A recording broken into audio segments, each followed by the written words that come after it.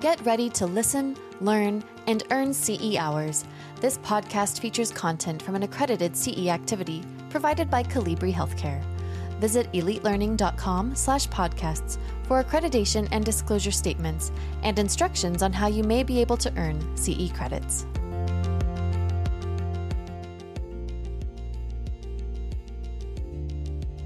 Hello and welcome to a very informative discussion on COVID-19 pandemic. I'm Leanna McGuire, your host for this Elite Learning podcast, and our guest is Dr. Daniel Griffin.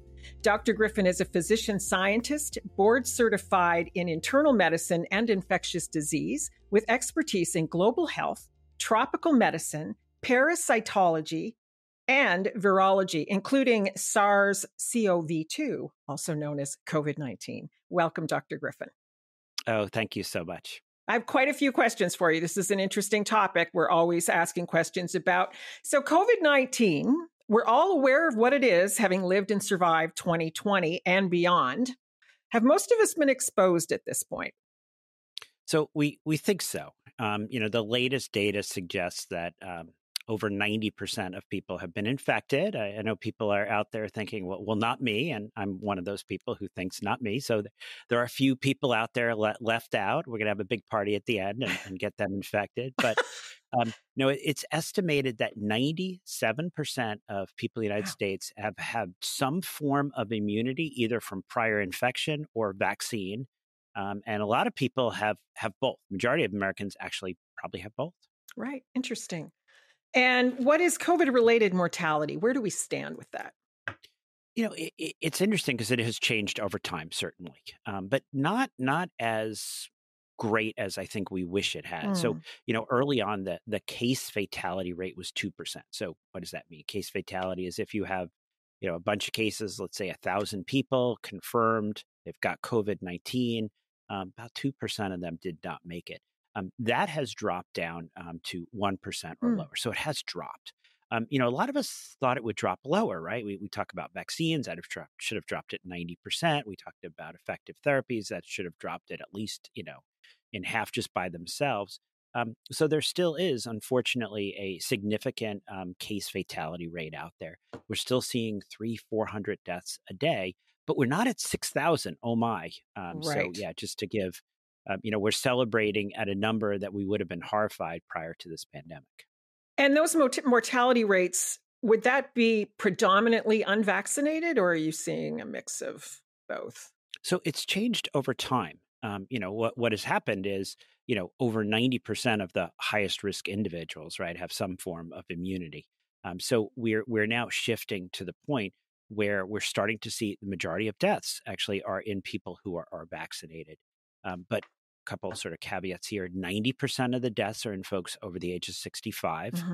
Among those, it's predominantly people that have multiple medical problems. The other side, though, to point out, is 10% of those deaths are people under 65, right? Wow. So we've seen, hundreds of children succumb to this virus, most of those deaths during Omicron.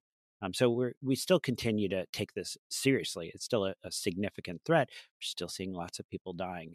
Vaccines do a bunch, but as we'll talk a little bit later, that's not where it stops. You want to just not rely on vaccines alone, but you want to add on to that. Okay, great. Now, I'd like to talk to you about testing as well, because we keep hearing, I keep hearing, I'm sure others have as well, where I tested negative, but I'm sure I had it. Are home tests reliable? So they're reliable to a degree. Okay. And the to degree depends, when used properly. So one thing is nothing's 100%. And the rapid tests are not 100%. So that's just important to start with. The other is timing matters and repetition matters. So, if you're just starting to get symptoms, and we don't know if this is because of prior immunity, we don't know if this is because of the different variants, but some people will be test negative during that first day and not start to test positive until the next day. And some folks, actually, it's the following day. So most of the home tests now have a recommendation in there to do a test the next day. So not that first day of symptoms, but the second day. And if that's negative, to actually go on and get another test. Still higher sensitivity with those PCR tests. And if you're an individual who's at high risk, because timing matters, you may not just stop with those rapid home tests. You may want to actually look at getting a second test to confirm. Got it. And while you're waiting a day or two to test, I'm assuming isolation would be a good idea if you're having those Yeah, I mean, symptoms. if you might have COVID and you're waiting to find out, you really don't want to be out there spreading it to others. Right. Okay, great. Now, what about ventilation? Does ventilation make a difference? I've heard that it does. Do you have good ventilation in your home, or is that just a Yeah, so wives' it tale? really does. Okay. Yeah, ventilation is huge, and I really think we haven't used the resources, we haven't used the tools. This is a dilutional thing. When you're within 3 to 6 feet, okay, you're within sort of the highest risk zone. But once you get outside that zone, if you're in a poorly ventilated space and you're there long enough, if a person with COVID is there long enough, we're still seeing infections. So ventilation is important. I mean, the best ventilation is you're outside in the great outdoors with a nice airflow. But if you're indoors, particularly those suburban homes, those apartments, cracking the windows. If you have, AC or heat, leave the fan on. Don't turn it to auto and have it off and on, particularly when you have folks in the house. So no, ventilation has been shown to significantly reduce the risks. Interesting. That brings up another question is we often see people, I hear people criticizing those who are out walking their dog with a mask on. Do you feel that that's a necessary precaution when outside? So one thing we've learned, and I think this, scaring the wrong people issue is that, if you're out and you're by yourself and you're walking the dog, your risk of getting COVID is pretty much nil. There are crazy viruses that can blow across the English Channel. SARS-CoV-2 is not one of those. So no, if you're out and you're walking your dog, if you are driving by yourself in your car, you certainly don't need an N95 on. I'm not sure there's much utility at all to masking in those situations. So, Okay. I think we should start following the science. Take a deep breath, and if you're out walking the dog, enjoy that. Yeah, there you go. And if you're criticizing someone for walking their dog with a mask on, stop. There's another Well, thing. I think that's the other. Yeah, let's not mask shame people. Yes, exactly. For a lot of us, this has been traumatic, particularly if it's a person with immunocompromise. This is still continues to be scary, and now maybe it's a little bit scarier now that we're losing our monoclonals. So if someone is wearing a mask and they're comfortable doing that, I have to say, when I was in Japan, a lot of the young ladies would wear masks just because they didn't want to do their face, they would tell me. Yeah. So maybe that's what's going on. Did save a lot on lipstick. There is that. We'll talk about the monoclonals in a little bit. That's an interesting discussion. Talking about masks, when they started lifting the mask mandate, were there increased cases? What was the result of that in your findings? Yeah, so that was actually one of the areas where we got, I'll say, good data. There was a state where it was lifted incrementally. So certain schools, they continued to just keep the masks. Other schools, they would reduce the mask use, basically say no more mandates. And we clearly saw an increase in cases in the schools where the masks were taken off. And we'll try to put this in a little bit of perspective. So, masks, particularly if you have COVID, whether you're asymptomatic or symptomatic and you're wearing the mask, there's a great benefit for everyone else for that source control. Also, there is some benefit to wearing a mask yourself if you're in a setting where that other person has COVID. So what we saw in those schools was that the mask would come off, and then the schools where the mask would come off, you would see an increase in cases, and actually gave us sort of a count of how many cases were sort of associated with the lifting of those masks. But the other side is that we now have, and we'll keep discussing this, we now have highly effective vaccines. Mm-hmm. We now have a population where 97% of the population has some form of immunity. And I don't want to forget about the immunocompromised who are in a tough situation at the moment. We have effective medications. We're also stopping using things that were harmful, right? I mean, we're just I was looking at a paper today where early use of hydroxychloroquine may have actually resulted in more people dying. Wow. Early use of steroids actually caused some people to not survive who would have survived if they had been left alone. So, vaccines, highly effective therapies, getting rid of things that are harmful. So COVID is here to stay. So part of the mask discussion is what are we going to be doing going forward? Which measures are more or less acceptable in these different contexts? should we be returning to masking? I think on an individual level, I've never been a huge fan of mandates. Sure. I think it created a lot of tension. I usually on the side of education, explain people what the benefits and risks are, and masks went sort of back and forth.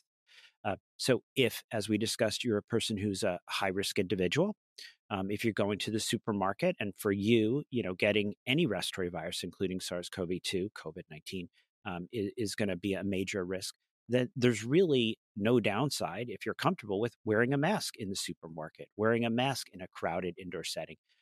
Recently, my daughters went to a Broadway show in New York City, and they wore masks. A very crowded, very dense, not necessarily the best ventilation. So there are the situations when it makes sense to wear a mask. But then the other side, we talked about someone out walking their dog. You really don't need to do that. Okay. So I think it makes sense for people to understand the science and when it may or may not make sense. So on a plane, for example? So I do wear a plane. I do wear a mask on a plane, and the highest risk is in that, getting onto the plane, right? So you're all crowded together. You're in the aisles. Once you're in your seat, it's the people around you. So lower risk. So if you're going to wear a mask, wear it the whole time. That's great. If you're only going to wear it part of the time, it's really the getting on the plane, getting off the plane that are the most important. Got it. Excellent. So if you've been exposed and have tested positive, can you clarify for us how long you should isolate and why? Yeah, so this has been a challenge and controversial, but I'm sort of amazed because we have a tremendous amount of data of science here, and we have pretty soon 3 years of science here. Forget about which variant, just in general. You are the most contagious during the first 5 days, right? So it starts a little bit before symptom onset, and it's really that 5 days from symptom onset that we see 90% of the transmission. Not 100, but 85, 95, 90%. Okay. During the 6 to 10 days, there is some degree of transmission. And that's when we talk about if you're going to go back to work, if you've got to, that's the wearing the mask, that's not eating in communal areas. So really, the clock in most cases is the most reliable. The calendar is the most reliable. I know there's a lot of discussion about testing, and should I test? And does that tell me? We try to correlate that with culture positivity and negativity. If it's day 9 and you get a positive antigen test, it's 50-50 that you're going to be able to culture any virus. And if you get a negative antigen test, it's also 50-50. So really, I don't encourage the testing as a way to find out. It's really the clock. But then again, if you're someone who's immunocompromised, if you're someone who had a really severe case of COVID, then there are some situations where we may see infectiousness beyond that 10 days. Interesting. Okay. There's also been a lot of division on the topic, so let's talk vaccines. Effectiveness, boosters, etc. Yeah. So vaccines, first 2-3 doses, really, I think that, very clear, compelling data. The data, we were surprised, 90% reduction in people ending up in hospital, 90% reduction in severe disease. But then boosters, particularly the bivalent boosters this fall. And there were 2 sides to this. One was, are the new boosters any better than the old boosters? And that was a bit of a controversy. Slightly higher antibody levels. What does that mean? We're not really sure. Targeting BA4, BA5, which are really not around, maybe 10% of the. So targeting a variant that's already gone, that was sort of what a lot of people were saying. You're going to be chasing your tail. By the time we hit December, January, those variants won't even be around. So what are you doing? So that was one side. The other was what's the real world data now that we have it on how well do those boosters work? And it's just listening to the MMWR report. They have a podcast today. They're saying significant reduction. Well, what is that significant reduction? It's about 20%. So really getting a little bit more with the boosters, still encouraging those boosters, but not saying everyone has to get them. If you're a high-risk individual and you can reduce your risk by 20%, then boy, that's certainly worth doing. Yeah. But if your risk of severe disease is already 0, a 20% reduction in 0 is still 0. So good point. Are we looking at a future of annual boosters? Is this going to be like a flu shot, or is it going to be tailored to the current variant at the time? So I think we're going to learn in the next few months here. And I think the next few months are going to be critical. So there's 2 ideas on how the vaccines are working. So one is the being antibody B cell dependent, Mm-hmm. and we have these new variants now that are basically resistant to the vaccine induced and the monoclonal antibodies. So is the vaccine protection against severe disease really T cell based? And the T cell base is much more durable, much more reliable, much harder to get through. So in the next couple of months, we're going to see, do we need to keep boosting those antibodies? Or once we get that memory T cell, are we going to have the protection we want? So a lot of people have decided they can tell the future. I don't think we quite have the science yet. So science will tell us. Interesting. Now, let's talk about with the actual phases of infection. There's hypoxic and non-hypoxic, et cetera. Can you go through that for us and talk about those? Sure. And I think this is really important. The timing of COVID-19 and understanding the timing is important as an individual, what to watch out for, but it's also really important when it comes to treatment. So the first week is this viral replication, non-hypoxic phase. It's when you feel crummy. I've got a fever. I've got a headache. Everything hurts. You feel sick, like you feel like you've got a virus. And really the only way to tell whether it's COVID or not is to do a test. That's the time when a lot of our frontline antivirals are effective. So that would be Paxlovid as our number one choice. Then in some situations, we have access to IV remdesivir during that time. We've lost our monoclonals. We still, in some cases, have molnupiravir. During that first week, when you've been vaccinated, maybe you've had prior infection, when your immune system is trying to fight off the virus, this is not the time to turn it off with steroids. And we've seen that if you do that, if you treat a viral infection, SARS-CoV-2, COVID-19 with steroids, you actually increase your chance, or if you're the provider, you're increasing that patient's chance of progressing to week 2 when they get this early inflammatory hypoxic phase. Okay. So week 2, starting, about day 8, 9, 10, so that second week, this is when we see that cytokine storm, that pulmonary phase. When the virus has started to go down, there still is some detectable virus, particularly with PCR. And this is when you start having, in some cases, trouble breathing. This is when your oxygen saturations might drop below 90, 94%. You've missed your window of opportunity for Paxlovid. There might still be some benefit for remdesivir if you're still within the early part of that second week. This is when we start looking at immune modulation with things like steroids if that drops below 94%. So really timing is really critical. And, I tell a lot of patients, hey, it's first week. Let's say we treated them. It's week 2 when I say get one of those pulse oximeters, start checking your oxygen levels.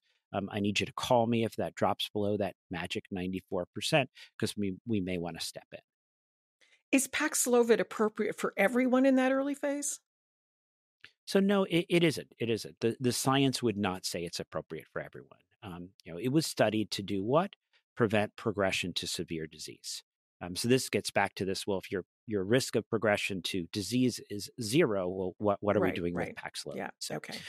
Just sort of to go through. So if you're a high risk individual, maybe you're over the age of 65, maybe you're carrying too much weight, say that nicely. Maybe you've got multiple medical problems. There's a list of different factors that might put someone at a non-zero risk of progressing, ending up in the hospital. So Paxlovid can reduce that. Early studies, pretty impressive, 88, 89% in the unvaccinated cohort they looked at. The real world data, we're getting about a 50% reduction, a little more than a 50% reduction in ending up in hospital, ending up in that severe disease group. The other thing we don't know, and I think it's important to say, is, does it prevent long COVID, which is another severe disease manifestation? Some early data, encouraging, suggestive, but we don't know. So the current indication, the current recommendation is not for everyone. It's for people at risk of progression. Same case with remdesivir, I'm assuming. Yeah, it's the same. So our therapies are Paxlovid or remdesivir or molnupiravir, not for everyone. It's for individuals who have a risk of progression, and we're hoping to reduce that. If you are, 25, if you're healthy, if you're ideal weight, if you're active, no medical problems, it's not clear that we're going to do anything helpful. Okay. And you mentioned steroids as something that should be avoided in that early phase. Anything else that we should avoid? Yeah, I mean, the first week, remember, this is a virus. So whenever I read these articles about it, we're having antibiotic shortages because of all the respiratory viruses. I'm sort of shocked. What are people doing treating viruses with antibacterial agents? There's no role. We've looked at those Z packs, which people say, oh, it's anti-inflammatory. No, it is not. And if it was, that would be a bad thing. So no antibiotics during that first week. A lot of other things out there that hopefully have been dispelled, won't give them any air, but there's a lot of unproven therapies out there that are still being encouraged, but the science does not support them. So let's not do things that are harmful, things that are unproven. Let's not lose the opportunity to do things that can make a difference. Excellent. So variants. We've lived through a few of them now, including Omicron. In fact, we recently heard they're keeping their eye on a variant called XBB right now. You can probably talk more about that. What do we need to know about current and future variants? Yeah, so XBB, there's a good and bad side to XBB. Mostly a bad side. We'll start with the bad side. So the bad side to the newest variants that we're seeing is they have actually been really doing well, out-competing, fitness-wise, the other variants. Starting to spread in India, starting to spread in parts of Asia like Singapore. We're actually already seeing them starting to spread here in the United States. Particularly the XBB and the XBB group are resistant to neutralization by all of our monoclonals. They also tend to be highly resistant to sera from people that were previously infected and people that were vaccinated and even people that had both. Wow. So this is really antibody evasive. And this is what's the good side to this, Dr. Griffin? How can there be any good side? So the only potential good side that I see is this is going to answer that question. Do we need to keep boosting? Do we need to keep relying on antibodies? How much can our T cells do to protect us? So that's going to actually inform us from a science point of view. If it turns out we really need those antibodies, well, then we've got to update our vaccines. We've got to update our neutralizing monoclonal antibody treatments. When you say that we need to update them, that's not an overnight process, correct? No, it's really not. It takes, but it takes weeks, not months necessarily. That's good. And then they have to get passed, though, at a certain point, FDA, that process. So the regulatory part might take longer than the actual producing them, right? We have great systems in place at a lot of labs where they can do these pseudo-virus neutralization and also a number of these high BSL-3 level labs where they can do real virus neutralization, test the antibodies, see if they work. Because all the modeling you do, you really need to actually test and see if they work. Once you show that they work, once you show they can neutralize, then wonderful hurdles of getting through our regulatory agencies to hopefully get them out. Yeah, I mean, it's fascinating. There's actually a fair number of cases, aren't there, in the U.S.?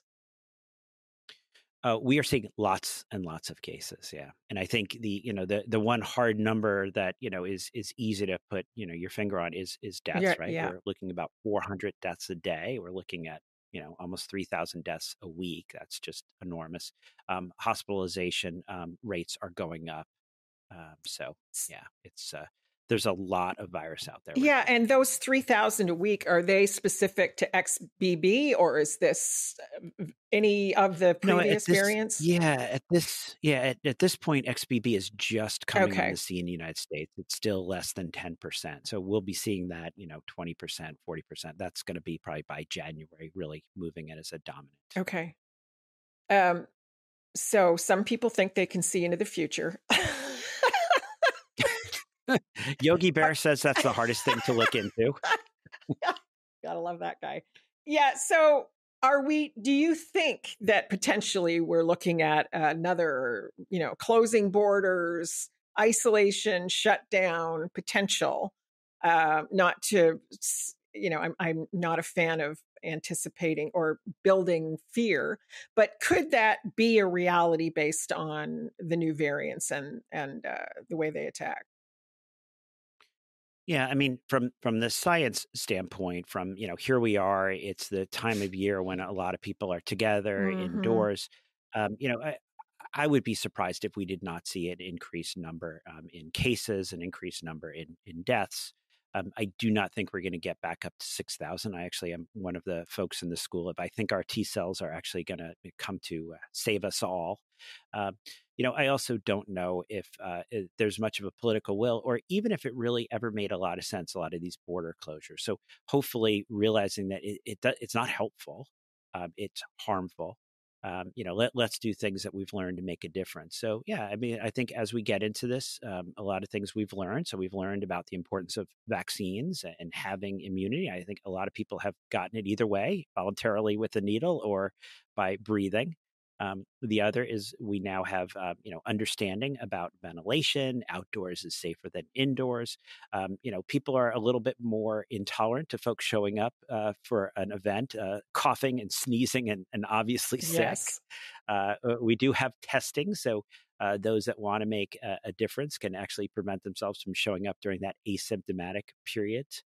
I think we've learned a lot. So yes, COVID is here to stay.